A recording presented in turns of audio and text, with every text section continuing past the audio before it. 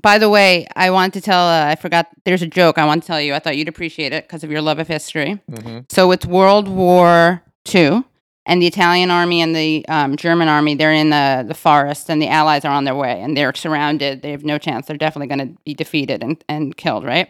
So the German general says to his, second in command? Okay. The German general says to his second in command, "Bring me mein red jacket." And the Italian general says to the German guy, "Why do you say that?" He goes, "Because I don't want my men to see me bleed." And the Italian guy goes, okay. Italian general says to his second in command, "Bring me my brown panza." Which I told that joke when I was like a little kid in front of a group of adults, and I told it the other way. Because I didn't get the political, historical ramifications, right? So I told it so that the Italian guy had said... It's always got to be the Italian. Yeah, the Italians are just shitting themselves, right? Yeah. It's so funny. And in Rome, they've got that gigantic war memorial next to the Colosseum. And it's just like, dude, come on. How long has it been? Like, it's been about 2,000 years.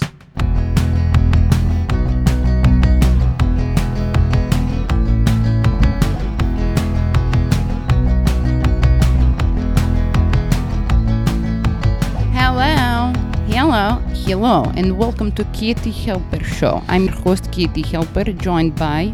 What's going on, everybody? It's me, Gabe Pacheco. All right. How you doing, Mr. President? Feeling great. This week, we talked to Matt Christman, who you may have heard of. He's from the Chapo Trap House podcast. Talks about fascism in Italy and Germany. Germany, and why the horseshoe theory is BS, and...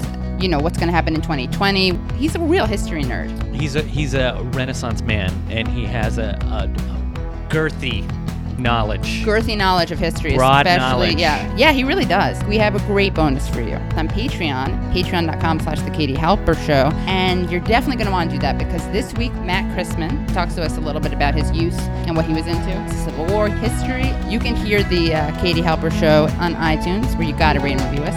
You can find us on SoundCloud. You can find me at KT Helps on Twitter. And you can find me on Twitter at Gabe_Pacheco.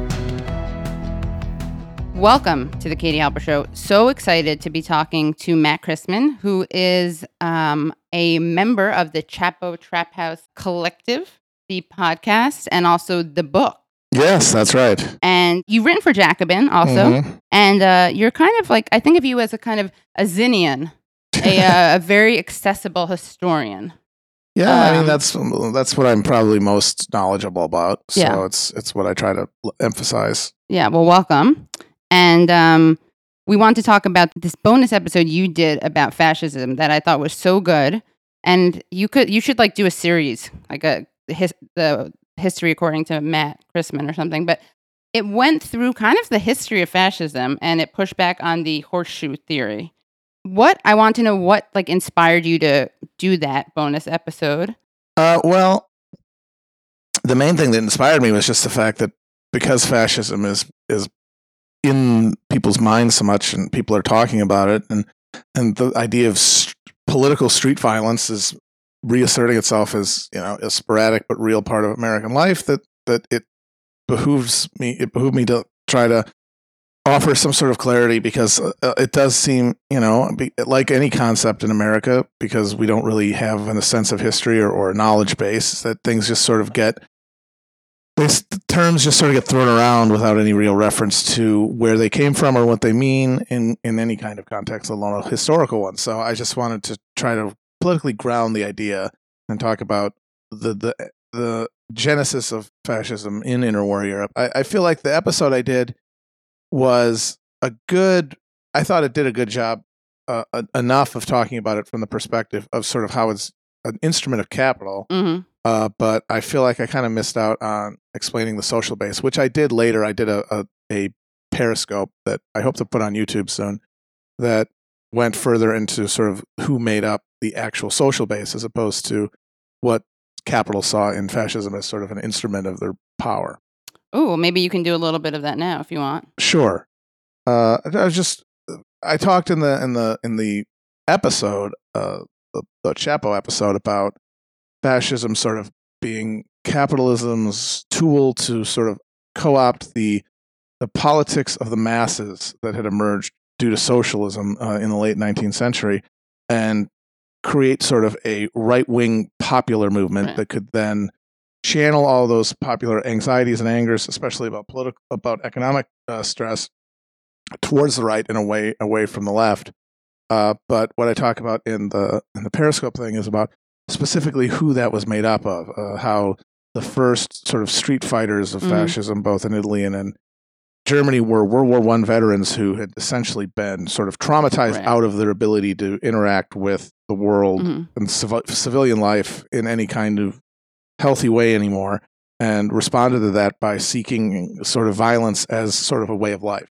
And those were the guys who made up, the black shirts and the brown shirts, and they were even in countries that didn't go fascist. They made up the guys who Churchill sent to Ireland in the Black and Tans to suppress the IRA, and then talked about how the electoral and political base of fascism was the urban middle classes, the sort of the petit bourgeois, the small shopkeepers and professionals whose lives they didn't have a sense of class consciousness. They didn't work in sort of the factory milieu that would have given them that sense of capital as an enemy, but were resentful of finance, and were also resentful sort of the working class culture that they were sort of alienated from, and for whom sort of refocusing anti-capitalism towards specifically Judaism and Jewish control of finance, as opposed to the capitalist class, was an easier sell than it was to the working classes, and of course the small farmers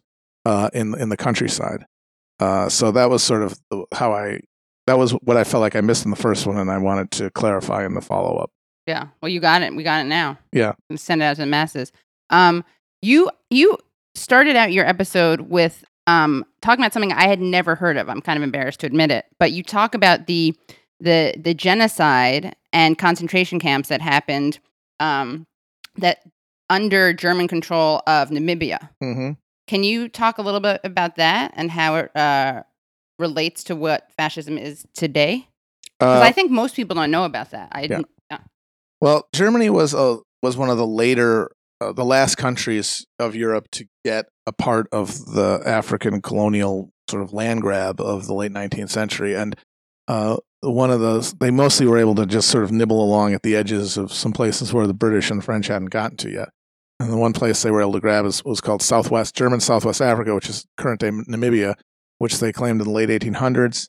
And then their rule was textbook colonial enterprise of seizing the most valuable land and the most valuable sort of social capital, which there was cattle and livestock, because the Herero tribesmen there were largely herdsmen, and that led to an inevitable conflict with the local tribes. There was a rebellion, and the Germans responded with a campaign of extermination, basically, where they drove them into inhospitable deserts and poisoned any wells so that they wouldn't be able to have access to water.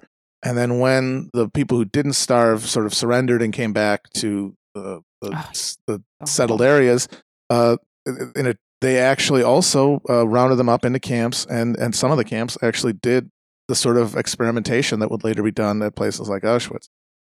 And that's just part of a general point that fascism, in its mechanism, in terms of what it does at its extreme when it takes power, is it takes the mechanisms that country used to gain its colonial power, and then just turns them on its own citizens in an effort to sort of suppress the left broadly.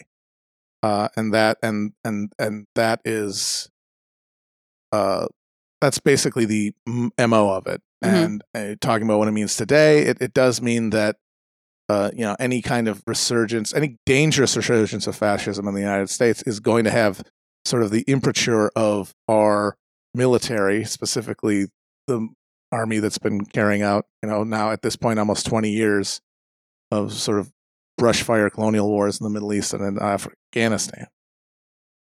Ooh, okay. I was just thinking about I was meditating on the idea of what these colonial forces being internalized as opposed to like spread out, what that looks like here. And I just thought about, honestly, I was thinking about charter schools.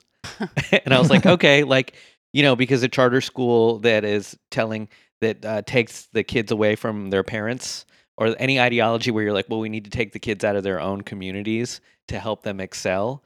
And working at schools in the Bronx, where I see kids being like, they practice tracking, where they have to make eye contact with the teacher, and they're like castigated if they don't, or they have to walk along straight lines. They have to stay there 6 days out of the week or whatever, and that just makes me think about like our own like the schools that we put Native Americans in. Not we, but what the United States would do that sort of. Yeah, the residential schools. Yeah, you're trying to scrub. You're trying to alienate kids from their parents and from their communities as the only option to succeed. Right. So I don't know. That was the thought I had. Charter schools. Yeah. Today's fascism. What are the applications that this has? I mean, I know there are a lot, but what is the danger in throwing around the term fascism? Because you say like if we want to talk about fascism in a meaningful way or take it seriously, we have to kind of be precise in its use. And there are a lot of people who probably have politics that we agree with who throw the word around or talk about neo-fascism. I think the danger is just because it comes because fascism sort of arises in a specific context, and I feel like if you use it sort of exactly, it can make you misdiagnose the moment you're in. Right. Because it will make you think, okay, the fascism is here.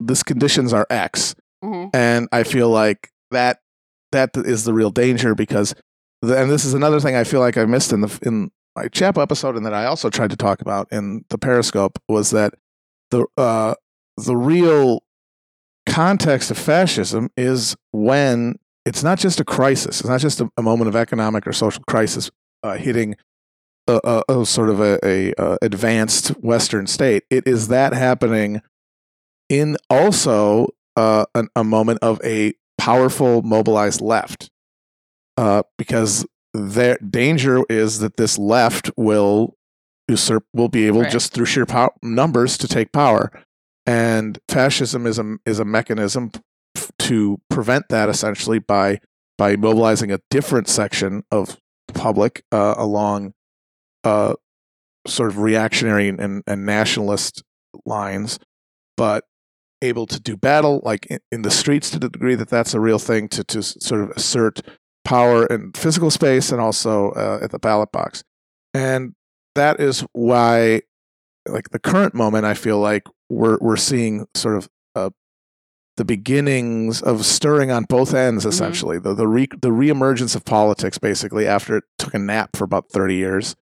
After the 70s, but we are still in a very early stage of that moment, and that's why I think figuring out exactly what these mechanisms are is important. Like, for example, if we do get some sort of crisis, a real economic crisis in this country that hollows out sort of the already rotting center, in the moment right now, where the left is really not there in any kind of real mass sense, it's going to look less like fascism, I would say, than something like something like Egypt or Pakistan, a thing where it's essentially just a direct military rule, direct military direction of the economy, and without need for mass politics, basically abolishing politics. Because we have lived in sort of a post-political moment for so long here in this country, that fascism is best understood as a mass political movement, and we don't have those at all in this country. So the left would have to be stronger for us to even consider fascism as like a real mass movement, because we don't have mass politics in this country. Yeah, and fascism is above all a mass political project, and in a country like ours right now, there are no mass political projects. Right. So have we ever had fascism in the United States? Have we been more fascist adjacent? Well, I mean, that's the old. That's all. That goes back to the whole question of definition. Right. There are other definitions of fascism that basically say that. I mean, that when you're talking about any of sort of the post Great Depression states, you're talking about different grades of fascism, and that the United States military Keynesianism that came in after World War II with its massive wars abroad during, its fight with the Soviets and domestic suppression, COINTELPRO and all that, and the suppression of the mass movements of the 60s, that counted. But as I said, I just feel like it misses the mass political element to really be a meaningful example of it. Yeah.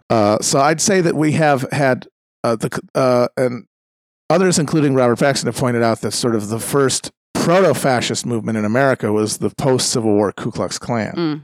And that if you want to talk about sort of a fascist political moment in American history, it's probably the post-Reconstruction South, after the troops have been removed following the Compromise of 1877, and the Redeemer Leagues sprung up all over the southern states to basically reverse all of the advances that had been made by freed slaves and remove them from positions of political power and economic and social influence, all along a sort of a paramilitary basis, with the Ku Klux Klan as their sort of exemplary organization. So I'd say that that's probably the closest thing. I mean, once again, it's not fully there because because the mass political context that only really makes sense in the terms of sort of the post-Marxist, specifically post-Soviet revolution, array of forces didn't exist, but the elements, the ingredients are there, are in a richer degree than I'd say any other time. Right. And you mentioned Paxton, right, and Stanley Payne. One of the reasons it's hard to define fascism is because it's kind of inherently anti-intellectual, and there's no fascist manifesto. I mean, it's like romantic, and it's violent, and it literally means like a group of sticks, yes, in Italian. Yeah. And it was just like a heralding back to the Roman Empire. Yes. And it makes sense because it's such a violent, thuggish thing that it makes sense that it doesn't have this very intellectually rigorous definition. I mean, yeah, and not only does it not really have an intellectual tradition, it doesn't really even have a coherent ideology, and that's on purpose. This is another thing I say on the show, is that it was a postmodern political movement before that was even conceived of, because it was a bunch of essentially cynics and true believers, but true believers in sort of pathological shit like anti-Semitism or whatever. And PTSD sufferers. Yeah, who wanted power and were looking for a way to get it. And so they basically looked at the landscape of post-war Europe, and they looked for where the daylight was, basically. They didn't have a place on the left, but they saw that on the right, the traditional conservative parties were losing support, losing legitimacy, and had no real popular base. But those people were not really of the left. They were not the people who maybe did not invest the establishment right with legitimacy. They weren't necessarily sort of captured by the left. They were up for grabs. And they identified, okay, like what do we need? Well, we need the mass. We need in an era where guys are marching down the streets with all their red flags and shouting. We need a mass face. You can't just be names on a ballot and signs. You have to be in the streets. Like that's the currency of politics at that time. Yeah. And so it has to be a mass organization. Well, what do people respond to? Well, they respond to nationalism. That's shown to be to the chagrin of all the Marxist theorizers.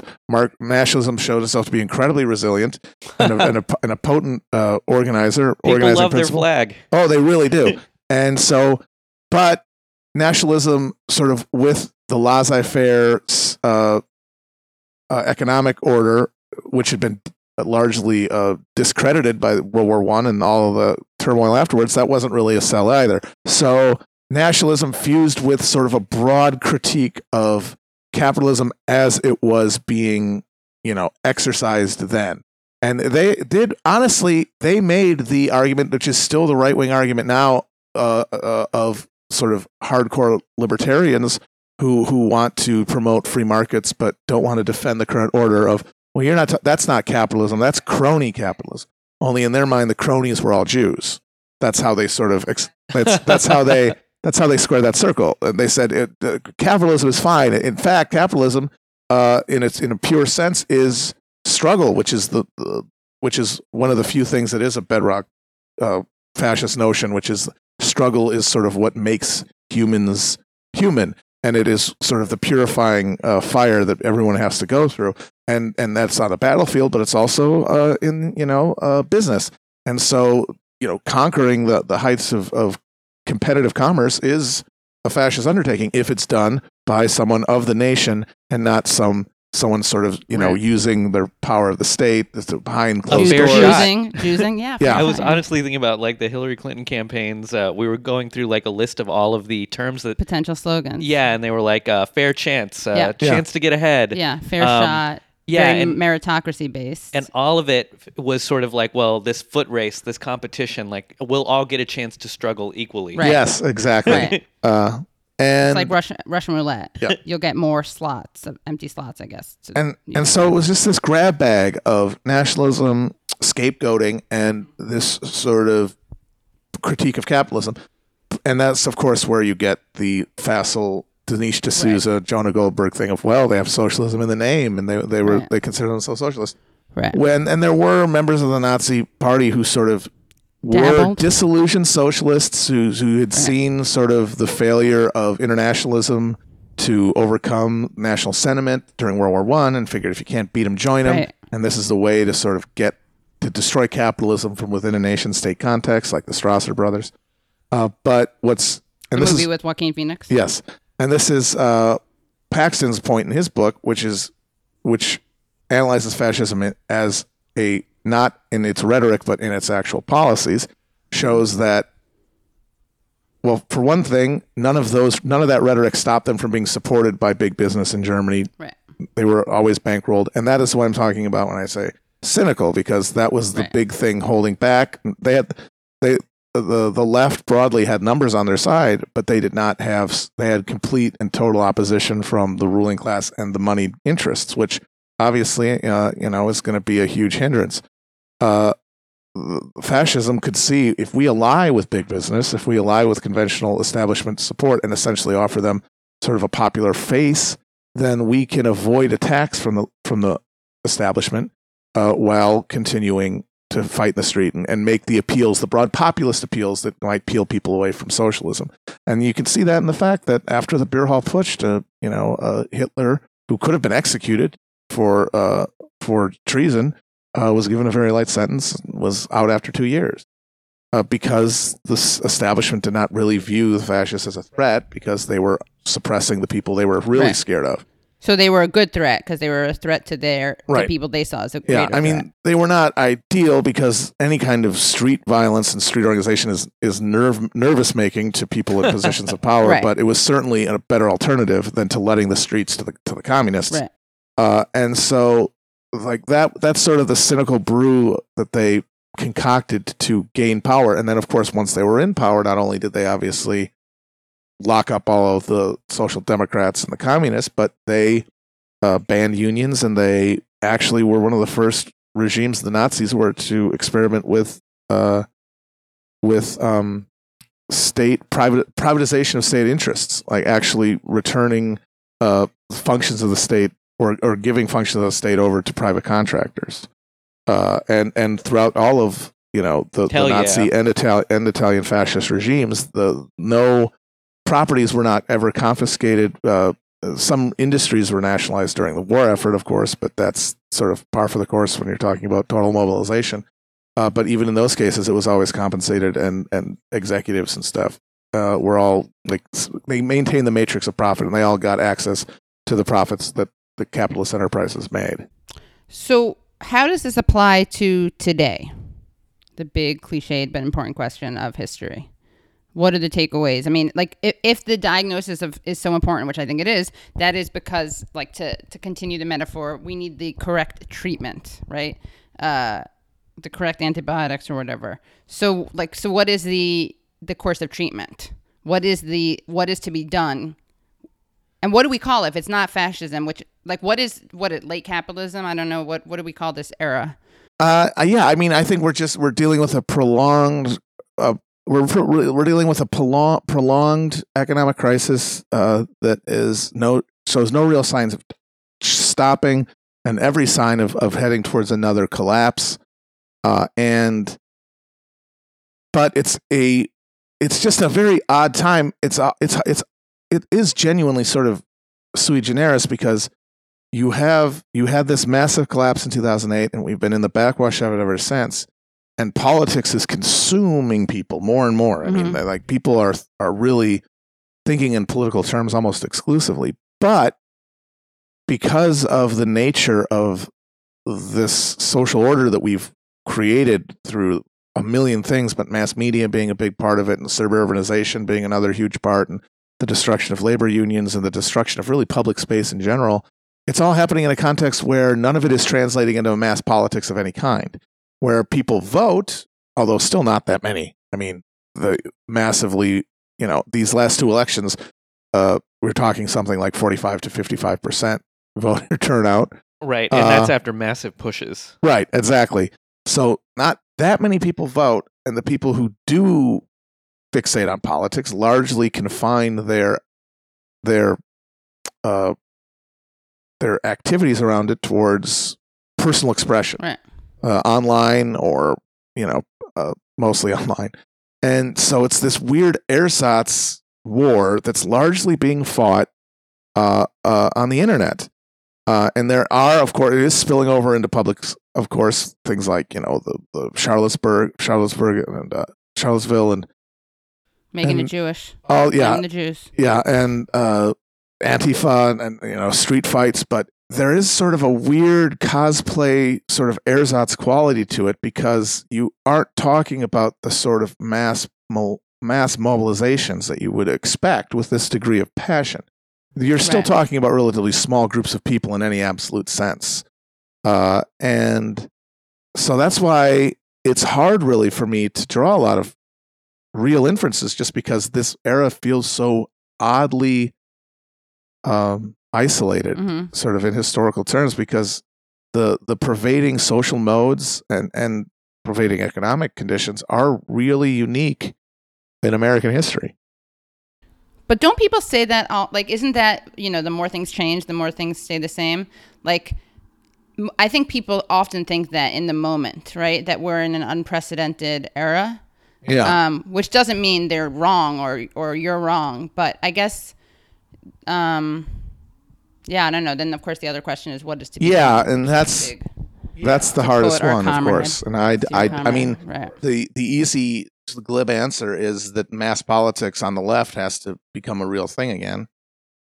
And that needs to happen probably in the context of some sort of broad, I don't know, something like the Chartists, an agenda. And this is hard because we don't really think of politics as about issues, even though that is what we get upset about. Right. They all get filtered through personalities. Right. And that, I think, is if that continues to be the case, I don't see anything changing really because as we saw during this last election, I mean, the people who are supposed to be on the left as the electoral option for people are not going to do it. They're not going to inspire people. They're not going to make them shed their, at this point, hardened cynicism and lack of faith in these institutions because they're part of these sort of moribund political parties that no one really has any trust for anymore. And so, like, the closest thing to an answer I can think of, and it's obviously very rudimentary, and it needs to get worked on by people smarter than me, is that there needs to be sort of a easy to understand bullet point policy that sort of has to be a litmus test for all candidates that you would support, and which has to be first. That has to go ahead of personalities. Right. That that has to be sort of leading. That has to be the horse leading the wagon, not the other way around. Not the other way around. Except we're not going to reinvent the wheel, right? The wagons. And for recent history, personalities and individuals and leaders have galvanized people and led movements. That doesn't mean that the important things aren't done by the movement and people behind the scenes. But it seems like we're not going to be able to deprogram people from looking towards a figure. Yeah. So then the question is, of course, who is the figure? Yeah. And of course, I always go towards Saint Bernard. Mhm. But if we came up with the litmus test, what does that litmus test look like? And is it a litmus test that anyone could pass right now? Any politicians? I mean, I think it could. The task of sort of formulating that is going to be up to the people. I mean, it basically comes down to what draws the response. Like, what do people turn towards? What do the what sort of makes people turn their head and reckon with something, and maybe stop sort of stop what they're doing basically, and take a look. Something that can get them to keep listening to a canvas or a phone call or something like that. And obviously, I think healthcare is a big part of it. Healthcare is huge, and I think that the movement on that is very good. And I think it should be the leading edge of anything, because I think you got to start a conversation, and that's a good way to start it with many, many people, because it's a travesty, and everyone knows someone or has personally been injured or traumatized by interactions with the healthcare system.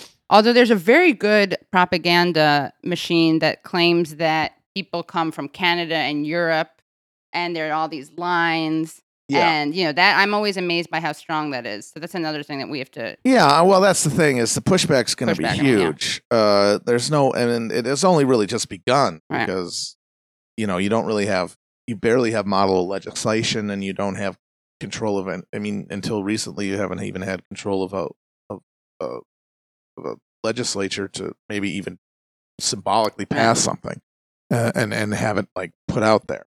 But I mean, we saw during the midterms that healthcare passed basically everywhere it was on the ballot, and that's the kind of an example of the idea stripped of its relationship to a political party or to a candidate is incredibly popular. Right. It's once you have to have that coming out of the mouth of somebody who has a D next to their name. What about an I? I mean, that's better, certainly. That's the funniest thing about people who get mad about Bernie not being a Democrat. They don't realize that is his single best attribute. You're like, I already love him. You don't have to tell him on me. Yeah, exactly. Anymore. Yeah.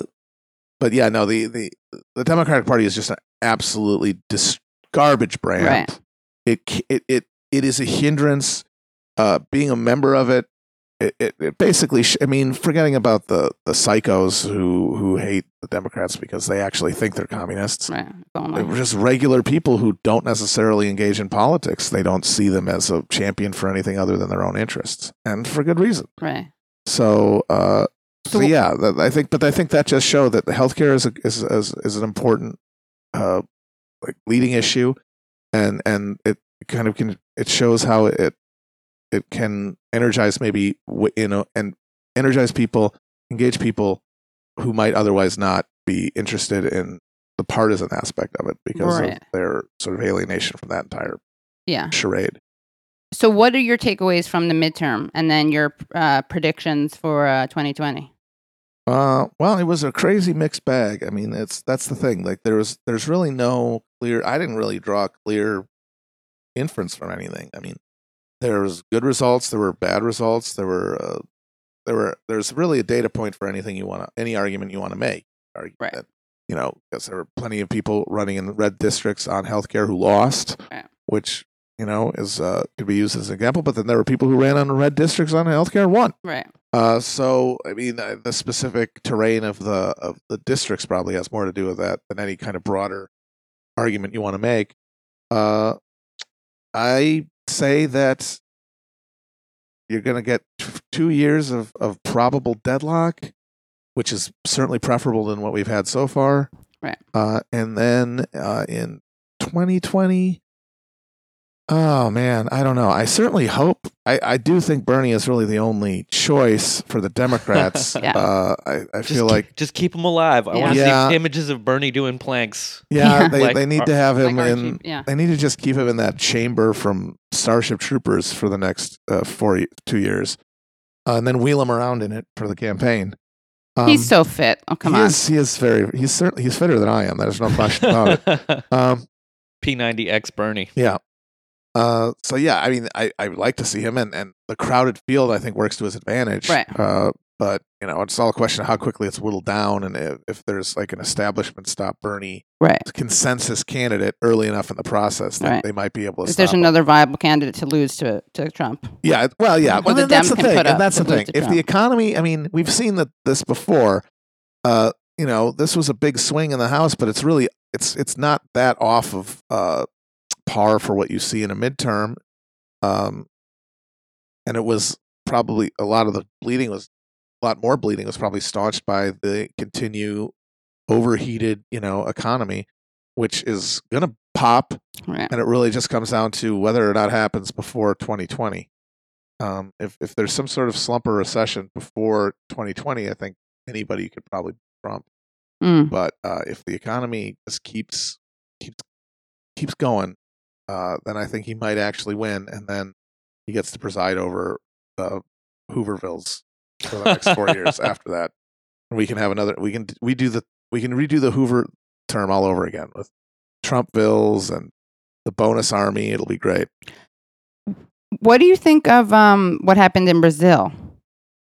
Well, I talked about this on our show as sort of to show how Brazil is an example of actual the closest thing we have now to a fascist takeover, using the electoral system, a mass street-based violent movement that has the tacit and in many cases explicit endorsement of the traditional elite who basically wanted to end the left, right?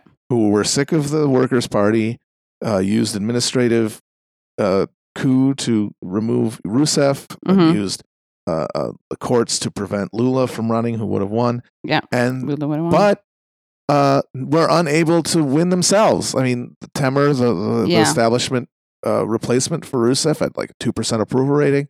There was no real popular support for any of the remaining right-wing parties, so a new force had to come in to fill that void, and that was Bolsonaro. And then he used those tactics to win, and that is the contrast to the United States, where you did have a legitimate alliance between a mass fascist, violent street movement and the traditional elites who won at the ballot box, thanks in large part to the helpful machinations of the bureaucracy. And that really is the contrast with the U.S., because we don't have something like that happening here yet. But that is sort of the future we can look forward to in a era of more mass politics and more social and economic crisis.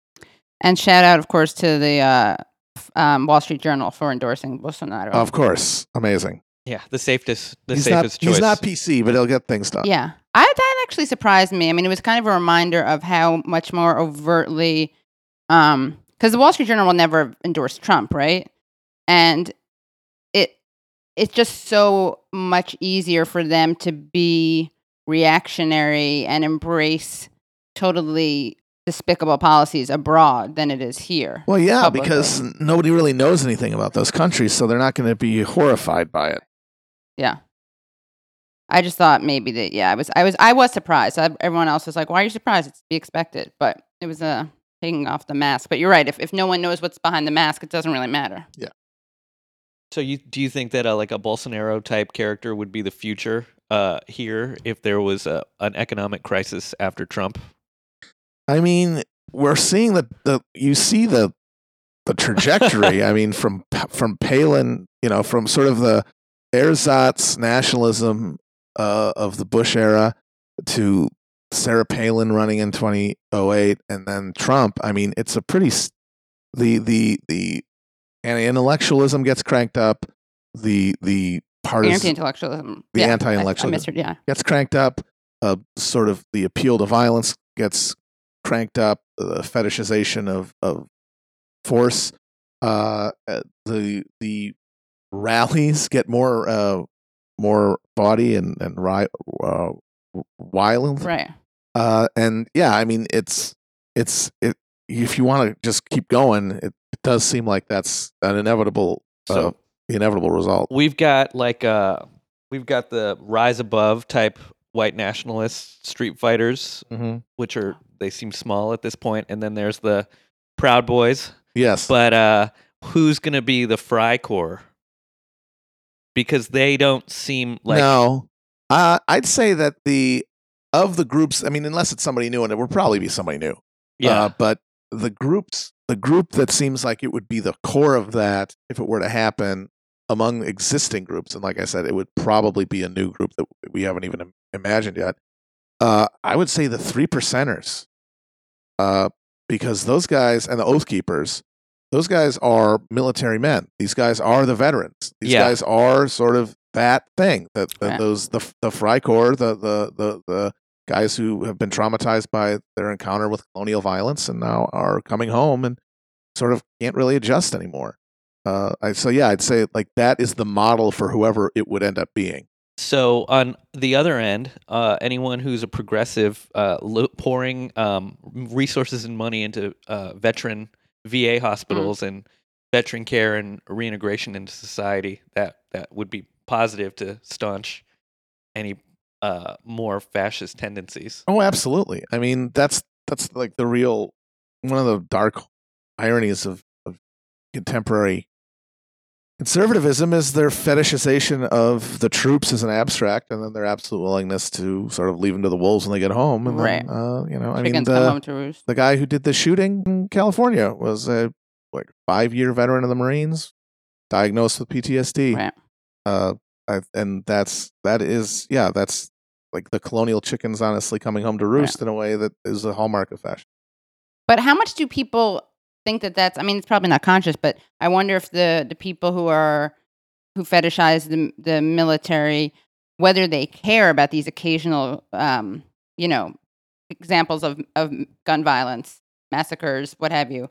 Do they just think that's like a worthy cost of the military projects? Oh yeah, right. They don't really. I mean, it's like the chickens coming home to roost, but they don't even see it that way. No, I honestly, I mean, that's the thing. Unless one of their kids is. If anything, it helps them, and that's been true. That's true of terrorism too. Like the military state never really cared if there was terror attacks. Those are good. They encourage. They give people more commitment to maintaining a military posture. Yeah. Great for Israel. Yeah, it's a negative feedback loop that just to them is totally welcome. Right.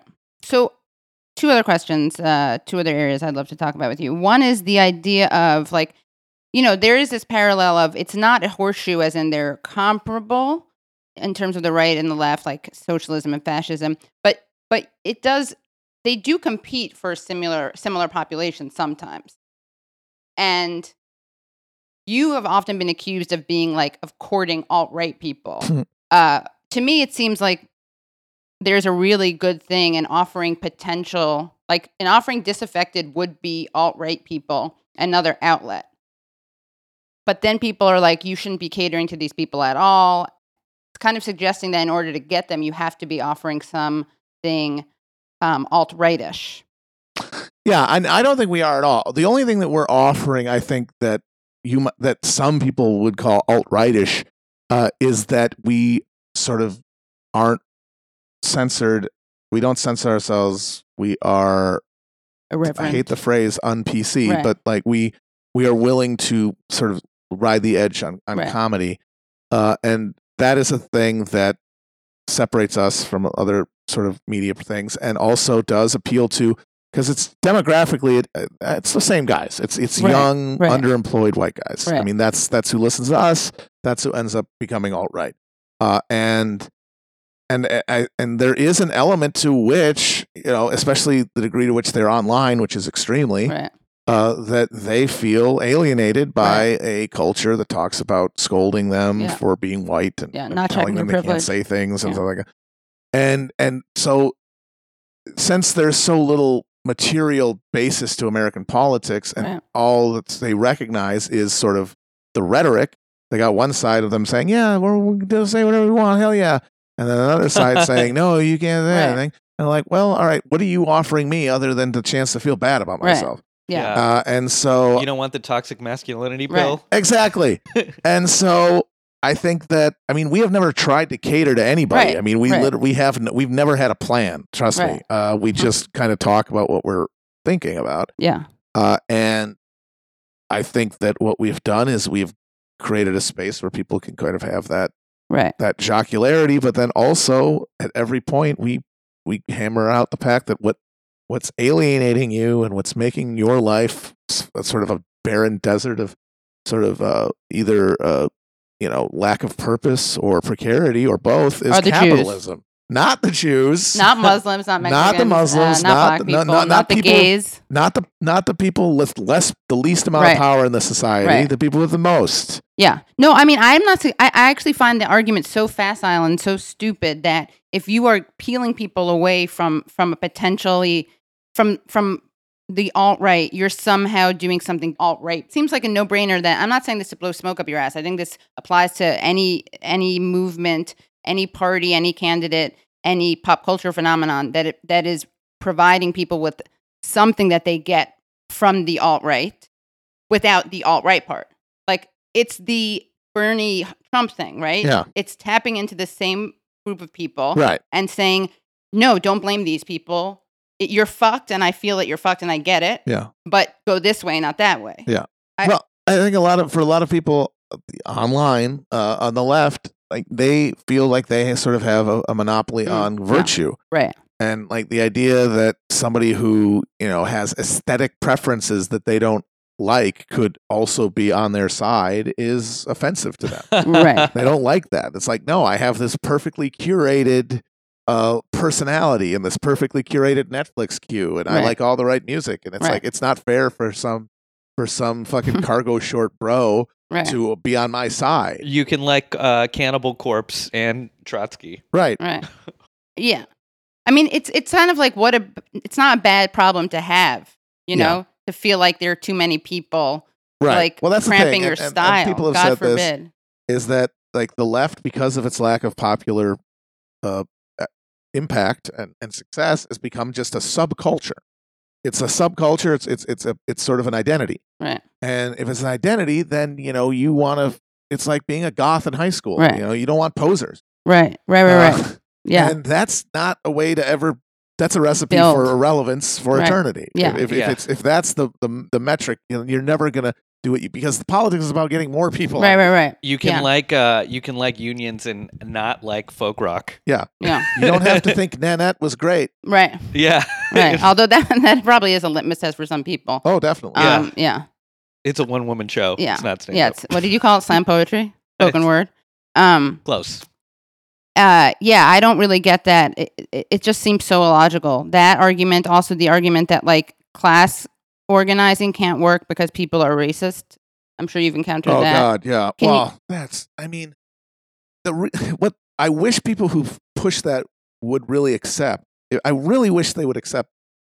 If you believe that to be the case, then you can never win Right. because you're not going to have enough people. Right. If every white person in America is racist, except for the ones who've gone through the proper, privilege checking detox program. Retreats. Yeah. Yeah, you bought the safety pin box. Yeah. or something. Exactly. Yeah.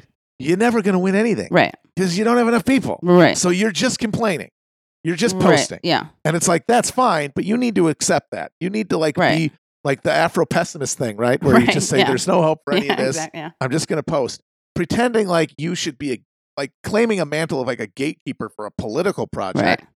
when you are at base fundamentally as black-pilled, pardon the term, Right. as Elliot Rodgers. That's absurd. Yeah. You are embracing a politics of inevitable and complete defeat. Yeah. And it's purity politics. That's the irony, right? Oh, yeah. Like they always accuse us of purity politics. Like you're literally saying that what you are promoting is abandoning any viable victory, Yes. any potential victory. And that's more important than the lives of the people who you claim to care about. Absolutely. Right? Like that's what kills me. It's like if you care about racism, sexism, homophobia, I won't say classism because they don't pretend to. But if you care about these marginalized people and disenfranchised people, you think the best way to defeat, to empower them or protect them is by making sure that people like Trump stay in office? Yeah. Because that's the inevitable byproduct of all of this. And you can't, when you ask people, like, so that there's that argument, and that goes hand in hand with the argument that class policies throw marginalized people under the bus. And when you ask people what they're talking about, they don't ever have a response. No. Because they don't. Yeah. Like, everything that's good for the white working class is good for everything that we're proposing, or the left is proposing, that's good for the white working class, is good for the working class of all genders and colors. And disproportionately. And exactly. It's not just good for them, it's disproportionately. It's better. Exactly. It's disproportionately Right, better for exactly. all struggling So minorities these are the and big white racists women. and sexists. Yeah.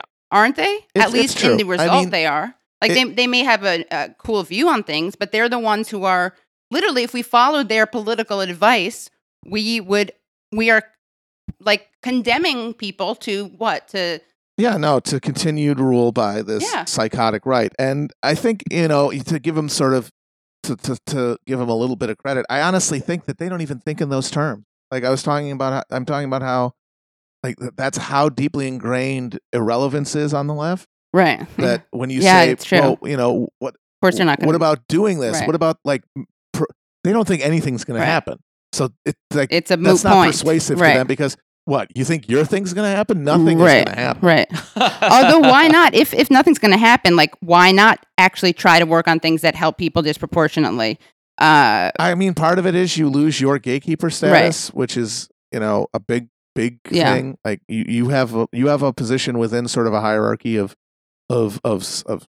people online who sort of defer to you on these issues. Right. And if you get a broader group and the issues that people are emphasizing aren't your specialty, your specific influence gets diluted, and like that is much more of a real threat than the promise of something happening that you probably don't even think is even possible. So much better to protect your specific gatekeeper position.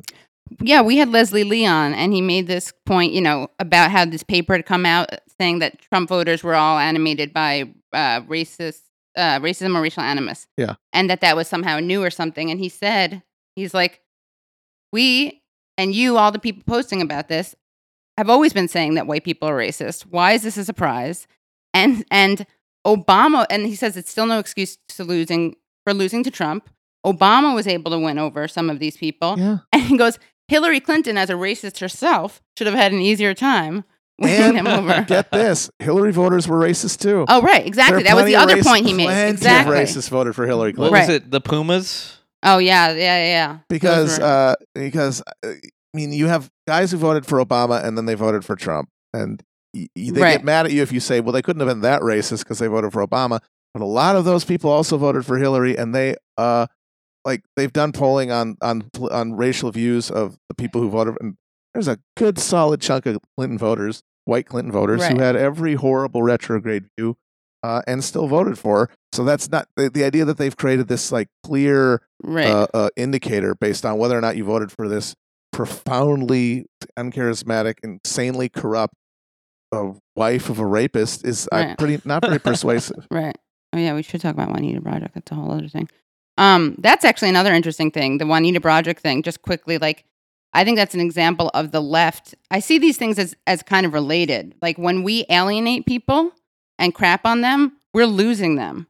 And Juanita Broaddrick, it's not like she's a very specific example. She was raped by Bill Clinton, but liberal feminists did not pay attention to her. Donald Trump swoops in, offers her a chance to tell her story. Like, I'm not saying I blame or don't blame the person. It's very logical to me, though. If you've been ignored or called a liar or called crazy for decades, then someone gives you a chance to tell your story. Yeah. You do it. And that to me is like almost a metaphor for what happens. Like, if we don't fight for certain people, it creates a vacuum and then people go elsewhere. Yeah. But the thought is that, and this goes like, and it comes from every element of the way they talk about everything, is that your allegiance is owed without any sort of promise of support or offer of anything. Like, you are supposed to support them because that's what makes you a good person. Right. Oh, and if you don't, then you're bad. Like, that's why after every vote, every election, whenever they lose, they fixate on the people who voted for third parties because they want to yell at these people who probably never would have voted for a Democrat anyway. Like, it's amazing. In Arizona, the Green Party candidate pulled out. Right, yeah, I saw that, yeah. She saw how close it was. Who's also a black woman, which is inconvenient for the narrative, by the way. Pulled out of the race, and it's still a number of people voted for her, and in a close contest, it might have been enough. But if you're voting for the Green Party candidate, after she's Right. pulled out Yeah, of the you're race, probably not that. you're not Yeah. gettable. Right. Right. And they exactly. don't they don't realize never that. do, yeah. They assume that these people are owed them, just as they're assumed all women are Right. owed them, all minorities Right. are owed them. The That firewall. nobody has to. They don't have to get anything compete. back. Right. You can shit on them all the time, Right.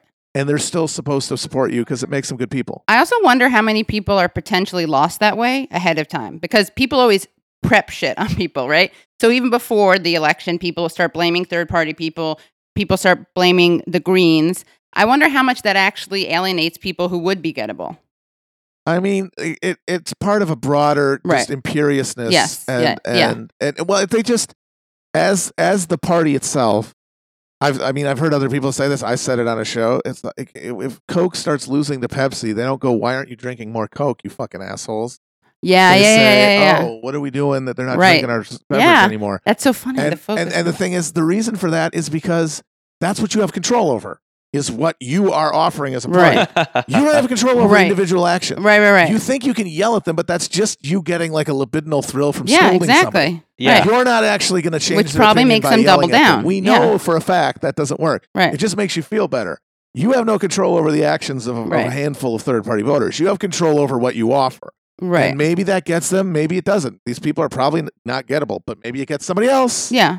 Maybe it gets people who don't vote. And that's the reality, is this Right. giant chunk of totally disengaged Americans who have decided that politics doesn't mean anything to them, and seeing what the party that's supposed to be the party of working people fail to offer them any meaningful redress, and then blame the voters for their failures, is not going to make them change their mind. Yeah. Amen. This was great, though. No, this is a lot Yeah. of fun. Thank you for having me. Thank you. So where can people find you? What's next for you? What's now that you've written a book? Yes, You've, we got have the a Chapel Guide to podcast. Revolution. Yeah. We're still keep on keeping on, rocking and rolling, baby. Yeah. What's we're next? gonna A rock and roll tour? Well, Actual? we're doing the we just got back from touring, so Right. we're going to take a few months off. We're hoping to tour though next year. We have ambitious plans to tour the UK Ooh, nice. and the South, which we haven't Ooh. gotten to yet. And then also, Do a Gettysburg concert. I Yeah. mean, Shiloh's. Taping. I've never been to Shiloh. I'd like to check that out. And we did our election stream, which was a big success. Yeah. And then we're gonna hopefully try to do more stuff on the Twitch stream, like panel stuff and program, like video programs. Right. Put stuff on more YouTube stuff. So just trying to get cross-platform shenanigans. Nice. So that's the near future. You got to help us out with Twitch. Yeah, we man. want to do it. It's, Yeah. I have no idea how to do Right. any of it. It's all our producer Chris. God bless him. And remember, just take a stroll down memory lane. I remember that first night, that fateful night, Yes, that's true. when we did live taping with you guys. Our first appearance on camera anywhere. Yeah. And the first time I met Felix. Wow. Yeah. Yeah. Oh wow! So you guys were extremely online. Yeah. friends Yeah, we were just before that. online friends. I'd never met him before that trip. I'm a matchmaker. Absolutely. What can I say? And I remember, I think you said, it was very cute. I don't remember if you said it online or to me or whatever. You're like, this is and I'm sure it's been surpassed. You're like, this is the best night of my life. You know what? I mean, we've had some great experiences ever since then, but like that first feeling of going into that room and having it full of people Yeah. after we were just like talking into the void Right. for like 4 months. That has yet to be surpassed, honestly. That was amazing. So thank you guys for giving us that. Oh my gosh. Yeah. Thank you. Thanks for coming. No, it was our pleasure. Well, thanks, guys. So happy we could give you that Katie Halper Show bump from obscurity to fame. Thank you so much. Thank you. Come back on. Thanks so much for listening to the Katie Halper Show. Don't forget to check out our bonus with Matt Christman. Matt Christman. Go to patreon.com/the Katie Halper Show. Yep, and find us on all the social media platforms. All the social media platforms. Facebook. We got the Katie Halper Show Facebook. You got to use the KT Help Show hashtag all over. So that's KTHALPSHOW. You could tag the streets with it. Why not? Gabe, where can people find you? People can find me every week at Pete's Candy Store on Wednesday nights at 10 p.m. doing stand-up with my co-host Samir Nassim. You can also find me on Twitter at Gabe_Pacheco, or check out a movie review podcast, Eat, Pray, Judge. And you can check me out on Twitter. That's KT Helps, letter K, letter T, HALPS. You can also find me on Instagram with the same name. You have a different name on Instagram, right? It's Gabe Pack1. Gabe Pack1. You can find the Katie Halper Show on iTunes, SoundCloud. Rate and review us. Rate and subscribe. Yeah. Tell your friends and family. Thanks, guys. Bye.